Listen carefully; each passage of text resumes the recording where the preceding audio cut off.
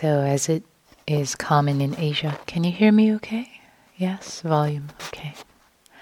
So as it is common in Asia, we'll start the talk by reciting the homage to the Buddha. We'll do it in unison. Namo tassa bhagavato arahato samma sambuddhassa. Namo tassa bhagavato arahato samma sambuddhassa. Namo tassa bhagavato arahato samma sambuddhassa.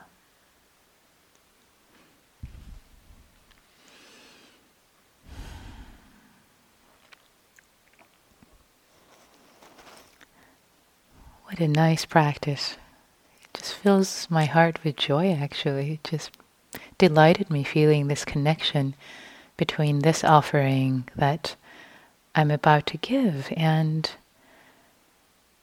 the Buddha, the historical Buddha in time.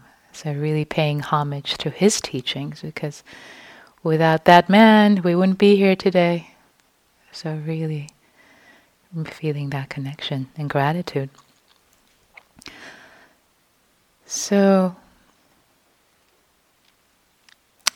today is July 4th, in this country known as Independence Day. And I think it's the perfect day for us to contemplate interdependence. Because there is no such a thing really as complete independence when you start to really become clear and investigate that we are deeply, deeply interdependent. Our being here right now is dependent on so many causes and conditions that if we actually opened up to and started to contemplate, it would be quite overwhelming, quite overwhelming. Just to incline our minds towards it, just the fact that you're here, sitting in this hall, listening, it's dependent on, this hall existing, this hall having been created 15 years ago. Previously I said 14, I wanted to correct my error, 15 years ago. It's dependent on everything that has gone into creating this, all the engineers, all the work, all the donations, everything. So that's one aspect of this structure. And again, you being here, the ability of you being here is dependent on so many things, so many causes and conditions, so many people who have supported you, either seen or unseen. The farmer who supported the food that you ate for lunch or this morning so that you can be here and not be passing out from hunger. The support that you've received in so many ways until this moment. So really celebrating with gratitude the interdependence of all these causes and conditions that have made this moment possible. Some of us we like, some of them we didn't like, that brought us to this moment. Perhaps lots of dukkha, lots of suffering has brought us here. Maybe even gratitude for that. That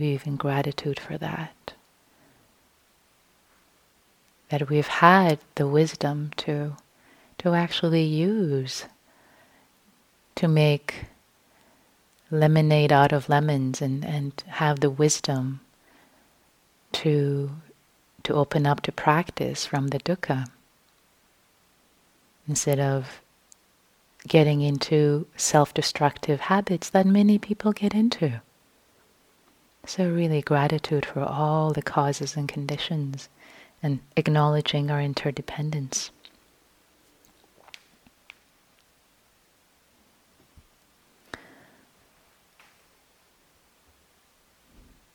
And another way I like to acknowledge the day, this 4th of July, is this idea of not just independence, but freedom. Freedom from what?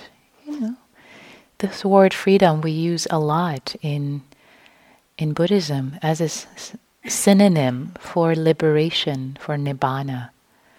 So, when we use the word nibbana or enlightenment, it can seem a little disorienting. Sometimes people have this idea of, wow, we light up like a Christmas light. Wow, enlightenment. Or you're looking for that moment of enlightenment. That's fine. You can have that image, that aspiration. It may not be that helpful, though. I much prefer the word freedom, awakening, liberation. And freedom from what? Freedom from what? A classic answer is from greed, hatred, and delusion, from these roots that hurt us and others. And in more lay terms, it's freedom from things that hurt, that bother us, hurt us, scare us, so that there is an ease in life. There is an ease. You'll never be afraid again from sadness. You'll never be afraid of fear. It doesn't control you. There's a sense of freedom. Difficulty, various difficulties in life, or various dukkha's in life, don't control you, don't have the reins over you anymore. There's a sense of freedom and ease with everything, with all the conditions, just as they arise and pass away. Now that's freedom. Now that's a vision I love. And it's a vision of also everyday freedom. It's not waiting for that ta-da, lighting up like a Christmas light. It's like every day. Maybe you notice that a few years ago, something would really bother you. When, let's say, when somebody said something, I don't know, about whatever. Make your own example. Would really upset you and tick you off. And now you realize, actually, you have freedom with that. They can say whatever they want. It doesn't stick. It doesn't bother you. It doesn't hurt you anymore. You're unaffected. There is a sense of a resilience. There's an ease. There's a freedom from this external stimuli. And sometimes it could be something internal. That maybe when you would get sick, or when you had pain, or when you would get sad a long time ago, thoughts would come up, the second arrows in the mind would come up. Oh, this will never be over, and there's something wrong with me, and it says awful. And maybe now the same thing comes up, the same back pain comes up, and it's like, okay, unpleasant, just sensation. So there's freedom, even though the same stimuli is still here. There is freedom in the midst of it. There is freedom. There is ease. And that's awakening, because your relationship to life has changed.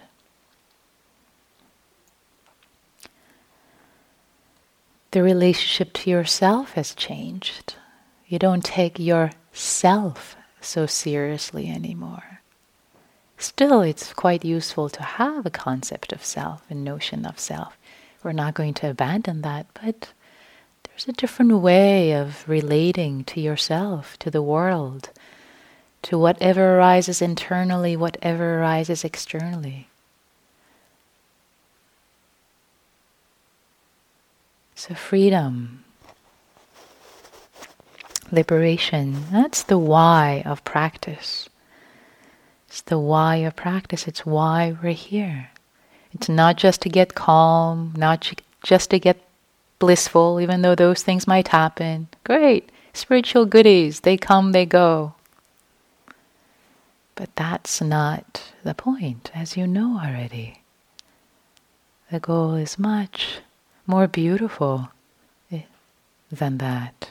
It's to become fully human, fully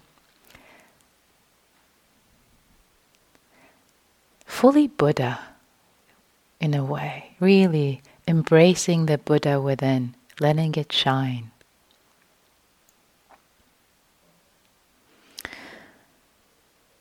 So, as Sayadaw Ujagara on Monday presented the Kimatthiya Sutta, What Purpose, from Anguttara Nikaya 10.1 from the Book of Tens, which you all have copies now. So what I love about that sutta is that the why of practice is in there. The why of practice is laid out in all the steps, and at the end, it's the liberation.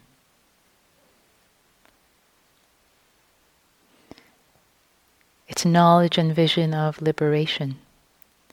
Vimutti jnana dasana is what we're talking about. That freedom is that change in your vision, in your perspective. It's knowing. It's this knowing and this knowledge, this jnana. And I also really appreciate the teaching that he chose to share, because it also has the what of practice. The why, what, and how. We'll get to the how, but the what of practice. So what do we practice? Okay, now we know. Of course, we already know. That's why we're here. We want to wake up. Be free as humans. Completely see, recognize, and acknowledge what it means to be both human and Buddha. And Buddha was a human, so fully, completely, gloriously, in a most beautiful way, human. So recognizing our humanity, and I use that word in its highest, most virtuous, most beautiful term, to be fully human. Really fully recognizing our capacity to completely love and be wise. That's what I mean by being fully human, that exploring that full potential.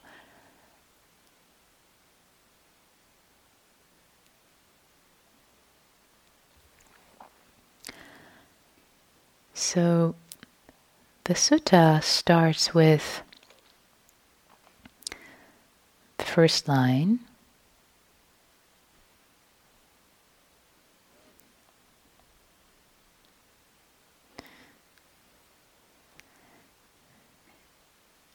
That, Venerable Sir, what is the purpose and benefit of wholesome virtuous behavior? Kusalani silani. Ananda. The purpose and benefit of wholesome virtuous behavior is non-regret.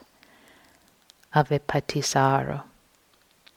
So I'd like to speak a little bit, as we promised this morning. We're going to talk more extensively about different aspects of different teachings of each line of this sutta. So I'd like to talk a little bit about wholesome virtuous behavior, kusalani silani, which really is the basis, is numero uno, step number one.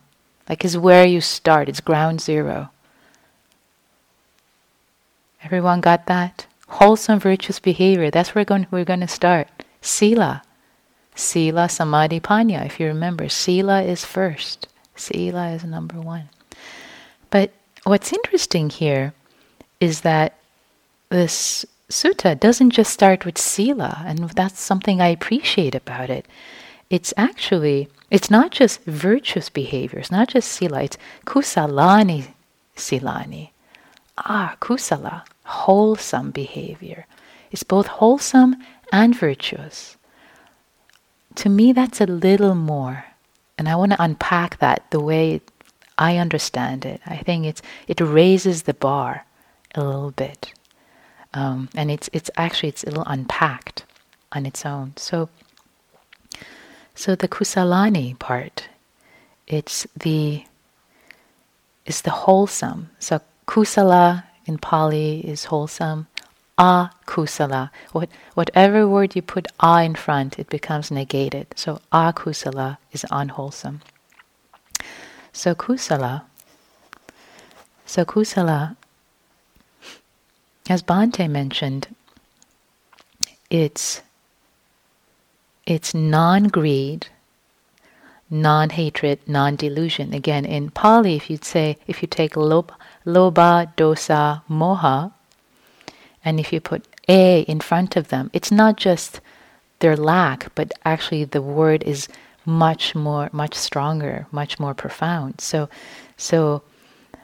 alobha, non-greed, isn't just non-greed. I don't have greed. We're good. Actually, alobha is generosity of heart.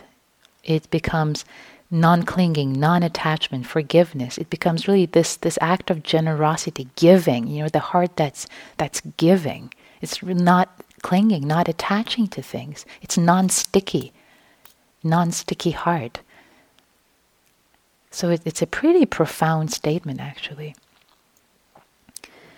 Similarly with adosa, it's not just non-hatred, it's actually friendliness, it's unconditional love, it's metta, it's goodwill towards ourselves and everyone.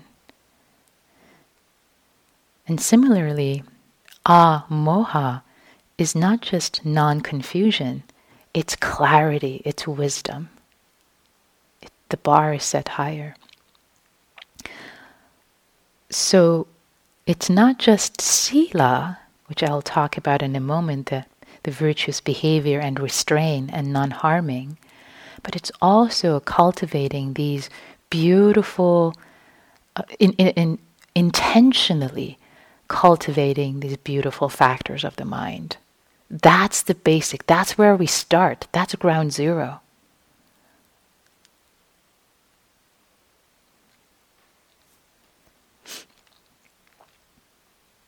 So hold that thought. We'll come back to it in a moment.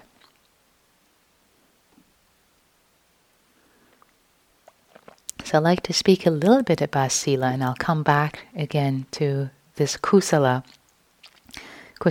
group. So with sila,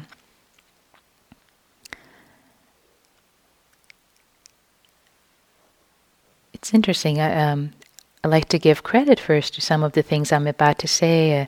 They're inspired by Bhikkhu Bodhi article, Nourishing the Roots, which is really a lovely article on ethics.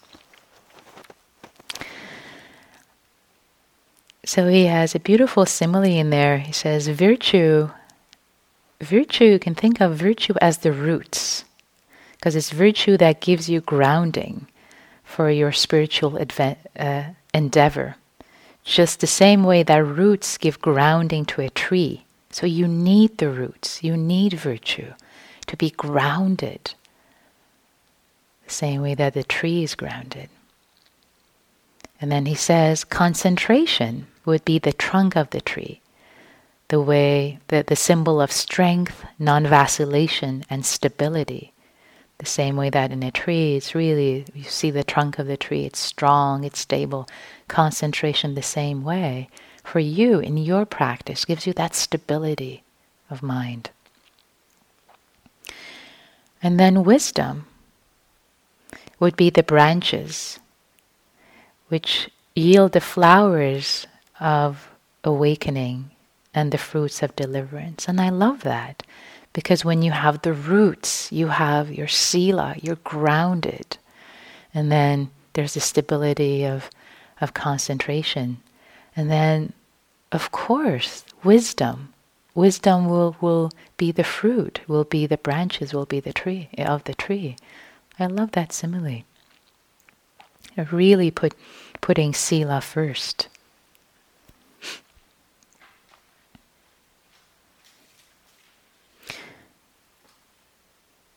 So, a couple of things. One is that, in this tradition, in Buddhism, you don't have to wait until your sila is perfect, until you start meditating, right? You all know that, right?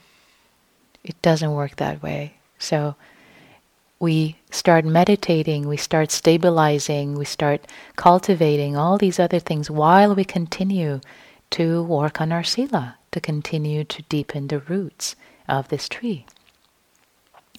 And there are two dimensions to sila. One is the external dimension, is the outward acts of non-transgression of speech and body. It's the external aspect of sila. When you don't transgress, when you don't steal and lie, and physically in the world through your actions, your words and your actions, you don't cause harm. That's the external dimension. That's half of it. Just as importantly, there is the internal dimension of sila. The inner purification of character is the motivational side of action from which your action springs. So it's really the inner world. It's the inner motivation of wanting to not cause harm to yourself and others. And when I learned this way of holding it, it makes sense, because sila is not just external or just internal. It's both internal and external, and they both affect each other. It's quite profound. So the same way that external sila, we usually think of sila just as effects out in the world. Don't cause harm, don't steal, don't lie, don't kill, etc. Don't engage in sexual misconduct, heedlessness.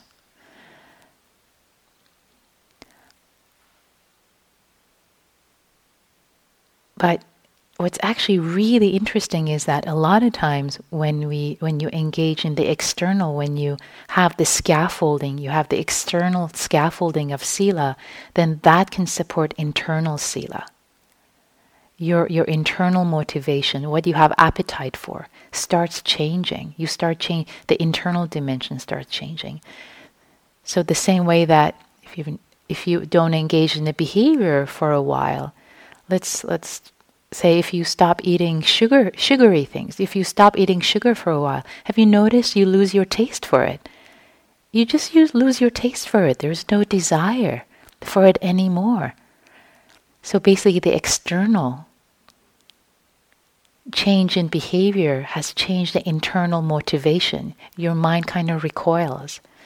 The same way externally, after a while, say, if you used to say swear words, for example, if you decide you're just not going to do that for a while, you're just not going to do it. And if you don't do it for a long time, it's the external sila. And then internally, after a while, it's like, you just don't want to say it. It's like, it doesn't quite feel right. The internal dimension has changed. So similarly, of course, the internal dimension of sila affects the external dimension of sila.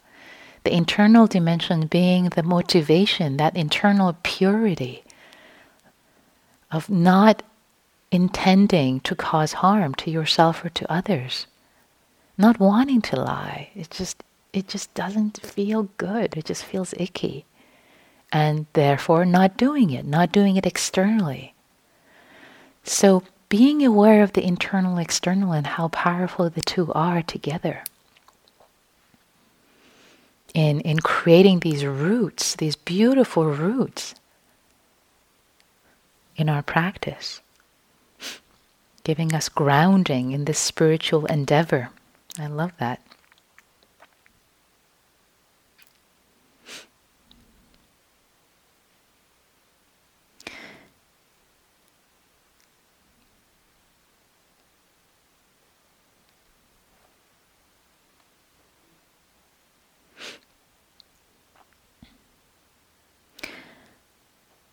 And, it's of course clear, but it's worth mentioning that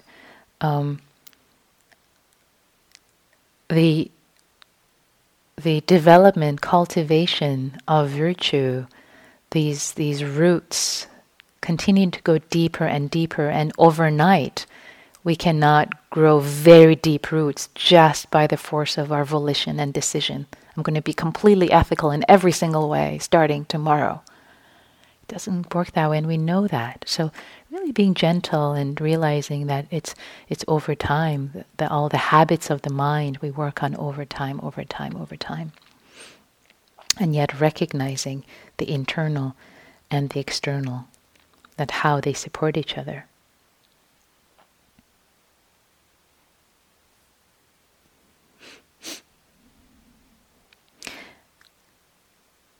And Bhikkhu Bodhi says that actually it starts with the internal, and I agree, because you start with the intentionality of wanting to act ethically, and then change. For example, stop using curse words or whatever might be in your case, the external.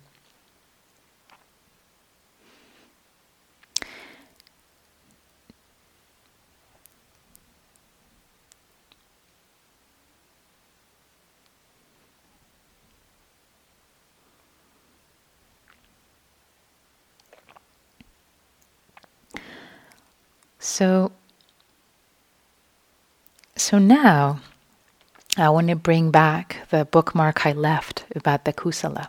So I want to bring back now and relate it.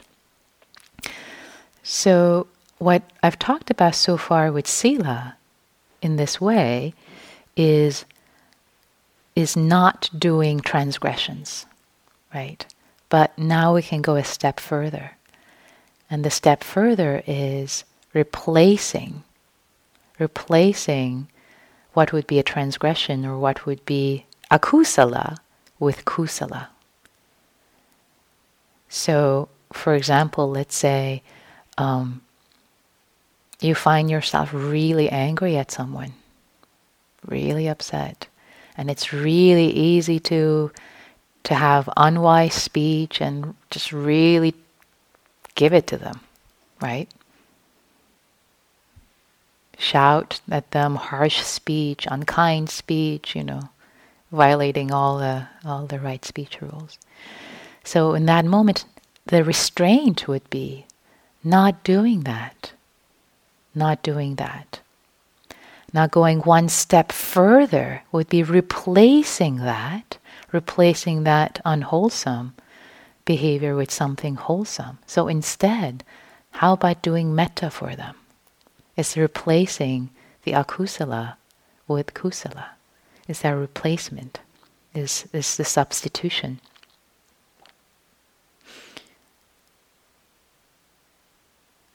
Because these incompatible mental qualities cannot simultaneously be present in a single moment.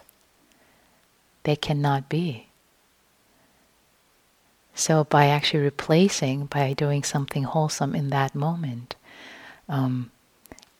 you're not just cutting the root or helping to cut the root little by little of the unwholesome, but planting wholesome seeds at the same time. It's actually quite brilliant.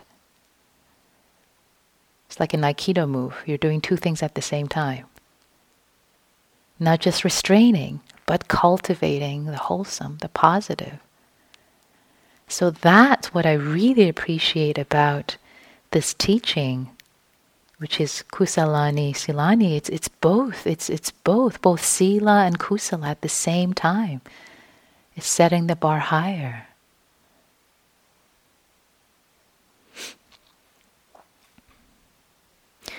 In fact, it reminds me, there is a long list of, trying to remember, was it 21? There's a long number of items of, if you're angry at someone, how to deal with it. And this is from Visuddhimagga, the path of purification.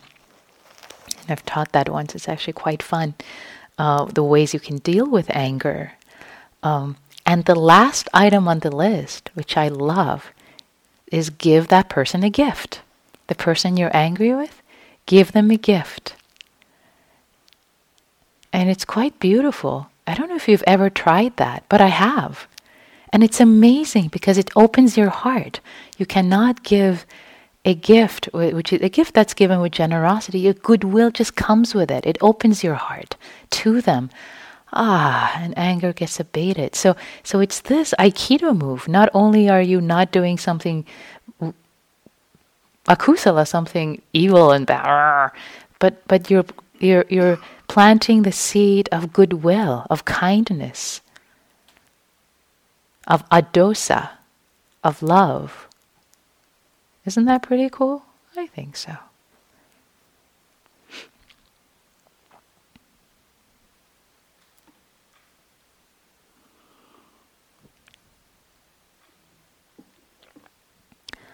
So, the sutta,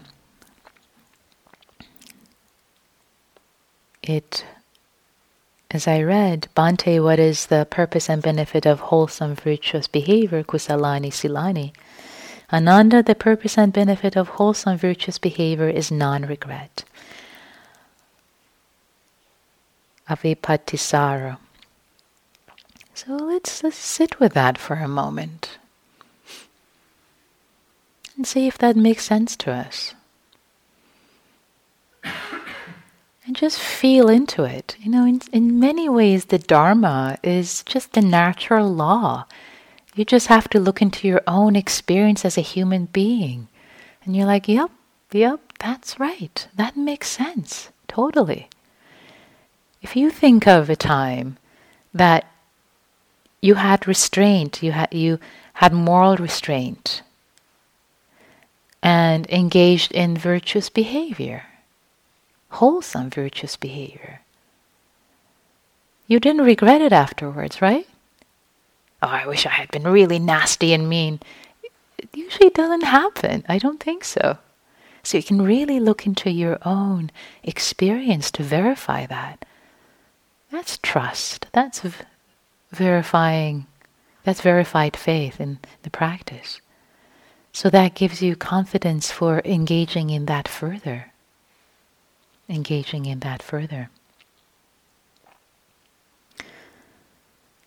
So avipattisaro, the opposite of regret. And of course, with the conditionality here,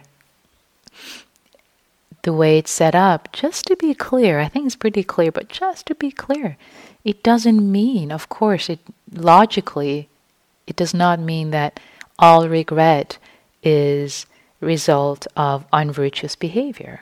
Of course, it does not mean that. X, therefore Y, does not mean if there is no Y, therefore it wasn't X. That logically does not make sense. So, and also, it does not mean that unvirtuous behavior for all people all the time clearly causes them regret. Because for some people, I think that if their conscience is very cloudy, clearly regret may not show up. However, from what I've read and experienced, is, with non-virtuous behavior, something is usually off in the consciousness and in one's conscience. It usually shows up for people in not being able to sleep well at night. Even people who've done a lot, we consider them having engaged in a lot of unvirtuous behavior and they're still fine and they're going about their life, but it's kind of under the hood. There's not a lot of peace. There's not a lot of ease. Even if they may not express regret, there's not a lot of peace and ease internally, and they try to numb it in other ways. But just to say this teaching does not mean any of those, but basically when there is clarity in the mind, virtuous, wholesome behavior tends to lead, is a condition for non-regret. Non-regret. And non-regret, the sutta continues, the non-regret, and what, Bhante, is the purpose and benefit of non-regret? The purpose and benefit of non-regret is joy, pamojam. I wanted to talk a little more about joy, actually pamojam, and I prefer the translation gladness, I have to say. I like to reserve joy for piti, which is also translated as rapture, but gladness, pamoja, a sense of gladness. It's like all is right with the world. And again, I invite you to not just listen, but in this moment, look into your own experience. When there is a sense of non-regret, when you've done, when there's been restraint in your behavior, there's been wholesome, virtuous action, there's not just non-regret, but also naturally what arises is a sense of, gladness. That feels good. It kind of feels good. Like, all is right with the world. It's just there's a sense of goodness. Gladness. It's very simple. It's not huge. Again, don't look for Christmas trees, but just, lit up Christmas trees, but just the sense of gladness. Sense of gladness.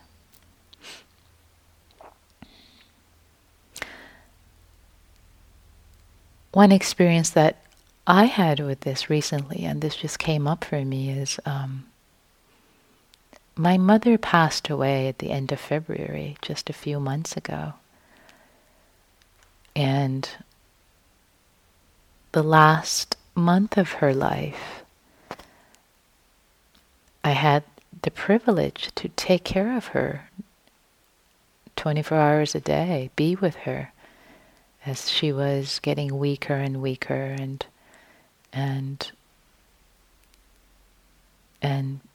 leaving this world. And as difficult as physically that experience was to be with her and take care of her, and she was bedbound at the time, there is this sense of gladness, this sense of non-regret. I am so glad I could be with her the last month of her life. I'm so glad I could take care of her. I could be with her. I could be by her bedside. I could hold her hand, look into her eyes. There is no regret. There is non-regret. And there is gladness. I am so glad. I miss her, I'm sad, and there is a gladness.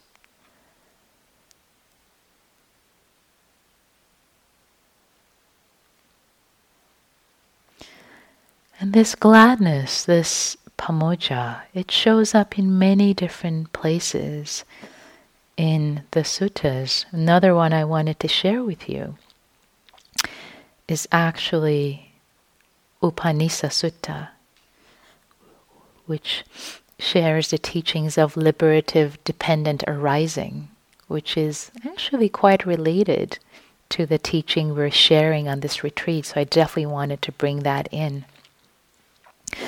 So in this teaching that we're sharing here, the Kimatthiya Sutta,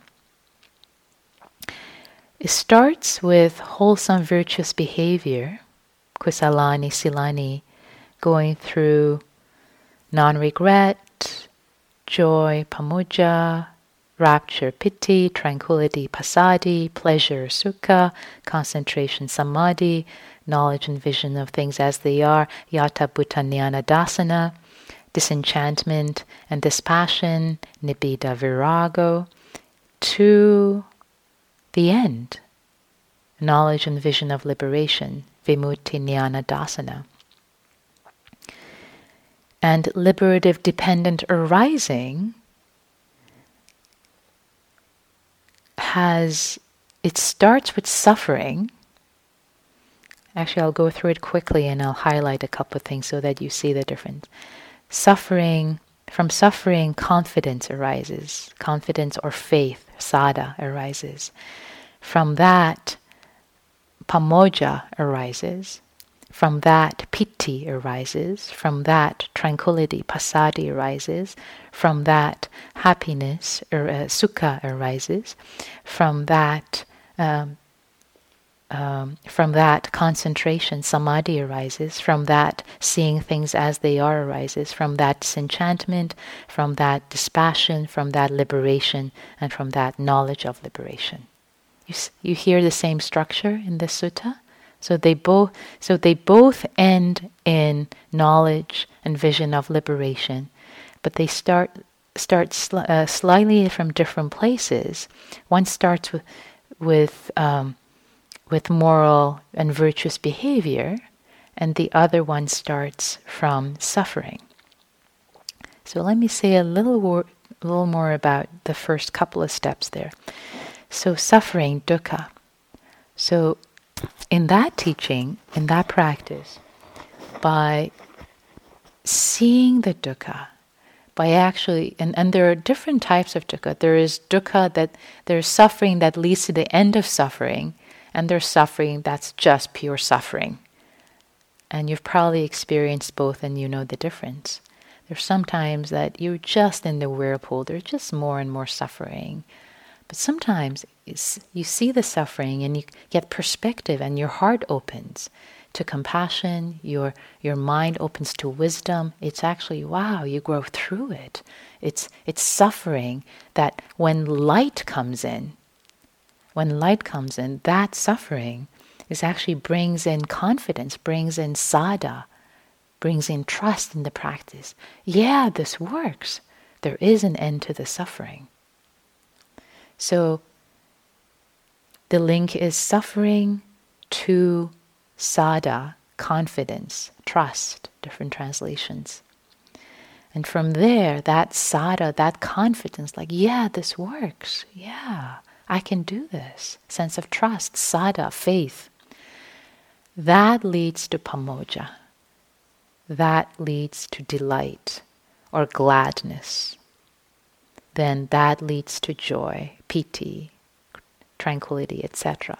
So pamoja shows up there too. This delight, this gladness that arises from this sense of confidence.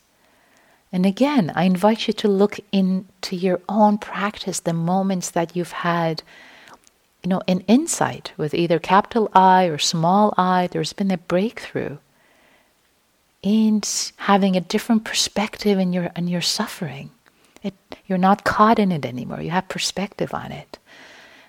There is confidence. Okay, this was hard, and I see more clearly. I see more clearly the patterns of my mind. I see this. I see how I was caught. Oh, I see this. There's confidence, and then there's gladness. Yay, yay me, yay. There is that sense of delight.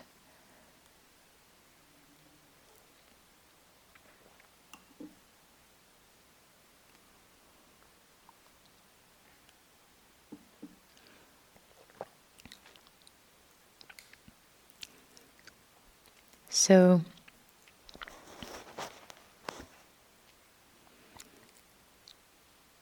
after pamoja, there is piti that leads to piti, and we'll save that for the next talk, so that you'll be on the edge of your seat. How is that going to lead to piti? You got to come back. So what I'd like to turn my attention to now, we'll go through the list as we mentioned all these items and talk about them more.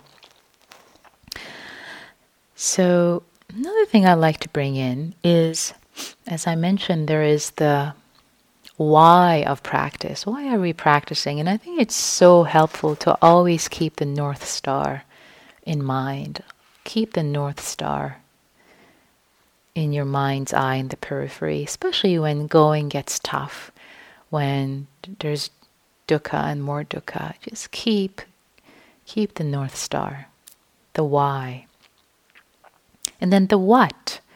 You talked about the what of starting with these roots of virtuous behavior, of replacing lobha dosa moha with alobha amoha adosa.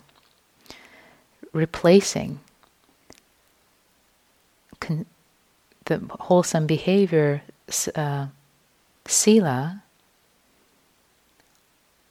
and kusala. So now I want to talk a little bit, touch to what I like to call the how of practice. So the how of practice, how do we do this? How do we do this stuff? It's actually quite easy. You already know how to do it. Mindfully, of course. You simply pay attention.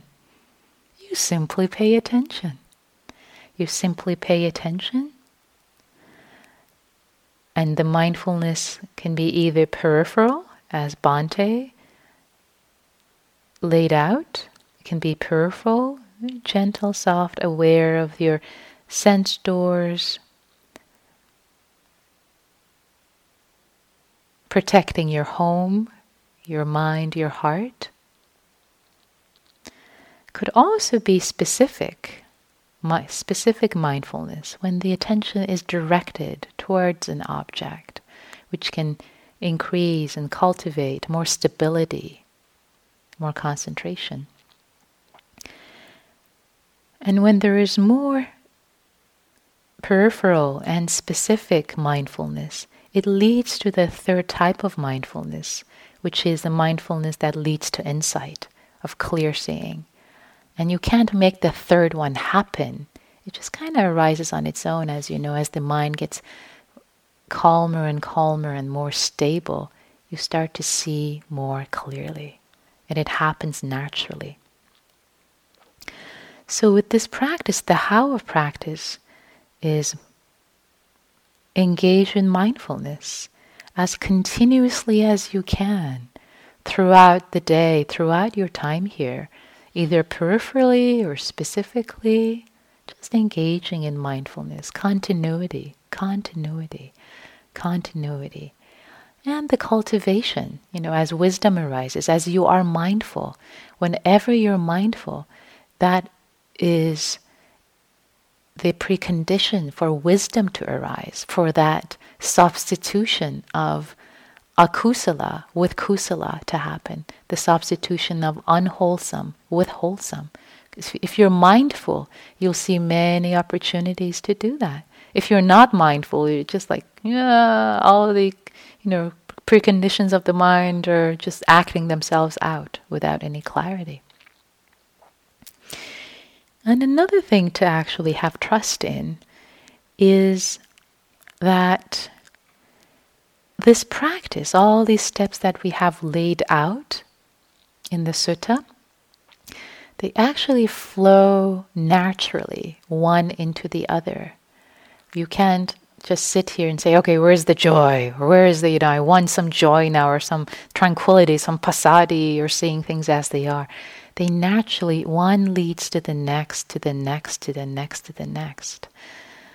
And it's actually quite beautiful. I like to share from the Upanisa Sutta, there is a paragraph there I like to share with you.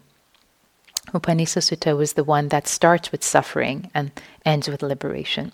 So the paragraph there is, just as practitioners, when rain descends heavily upon some mountain top, the water flows down along with the slope and fills the clefts, gullies, and creeks. These being filled, fill up the pools. These being filled, fill up the ponds. These being filled, fill up the streams. These being filled, fill up the rivers. And the rivers being filled, fill up the great ocean. Do you get the sense of the naturalness of the water just flowing down? There's nothing that needs to be done. It's natural. It will flow down. You set the conditions in place and the various stages will naturally come up. And that is beautifully highlighted in Cetana Sutta, translated as an act of will. This is a beautiful sutta. So here, this sutta also starts with virtue, with sila, and it ends in awakening. Same destination of the other sutta, all the other suttas. So here we go. It's beautiful. Let this wash over you. For a person endowed with virtue, consummate in virtue, there is no need for an act of will. May freedom from remorse arise in me. It is in the nature of things that freedom from remorse arises in a person endowed with virtue, consummate in virtue. Did you get this? Isn't that lovely? So there's no act of will when virtue, when sila, when these roots, when virtuous behavior, when that's enacted, you don't have to say, okay, now let me feel non-regret, non-remorse. It naturally arises. And this sutta continues. For a person free from remorse, there is no need for an act of will.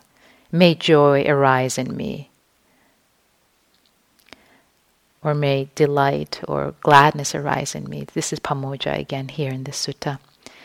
It is the nature of things that pamoja, delight, arises in a person free from remorse. Of course, it's natural.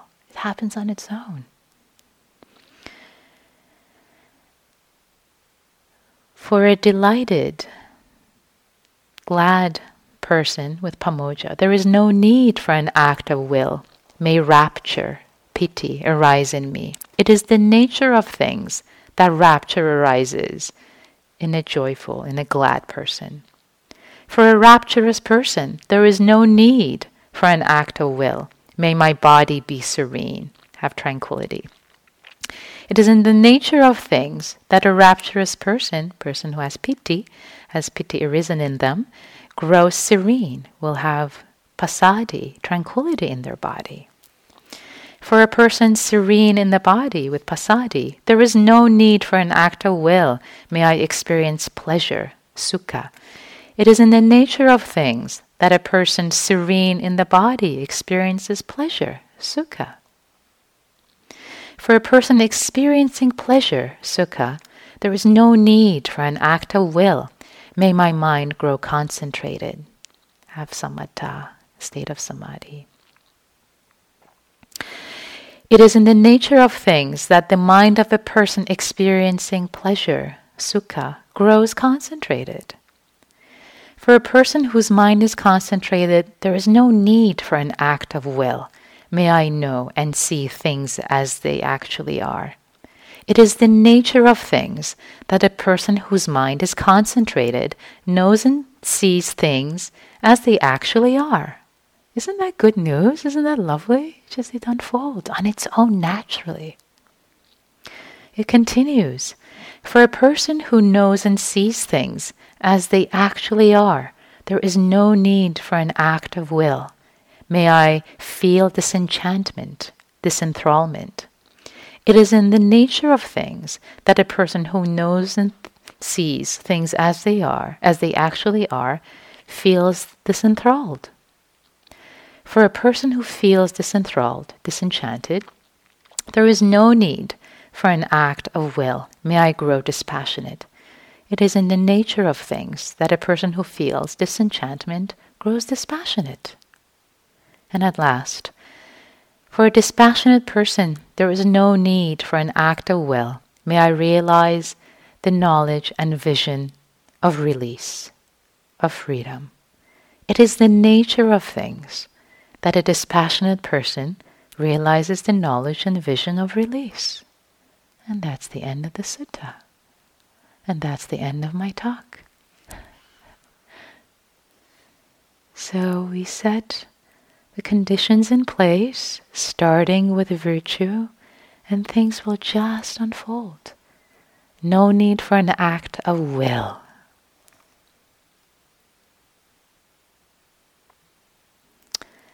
Bhante, would you like to add anything? Okay, all right. Then we'll just sit in silence for a minute or two together.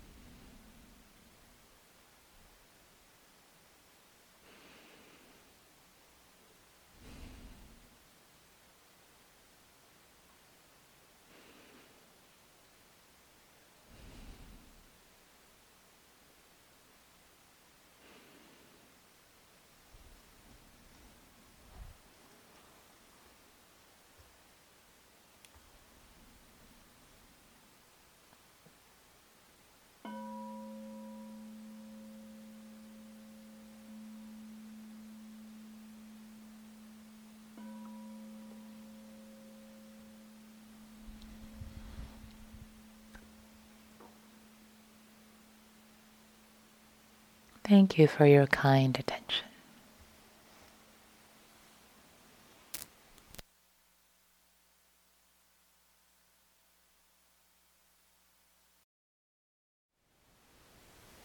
Thank you for listening. To learn how you can support the teachers and Dharma Seed, please visit dharmaseed.org/donate.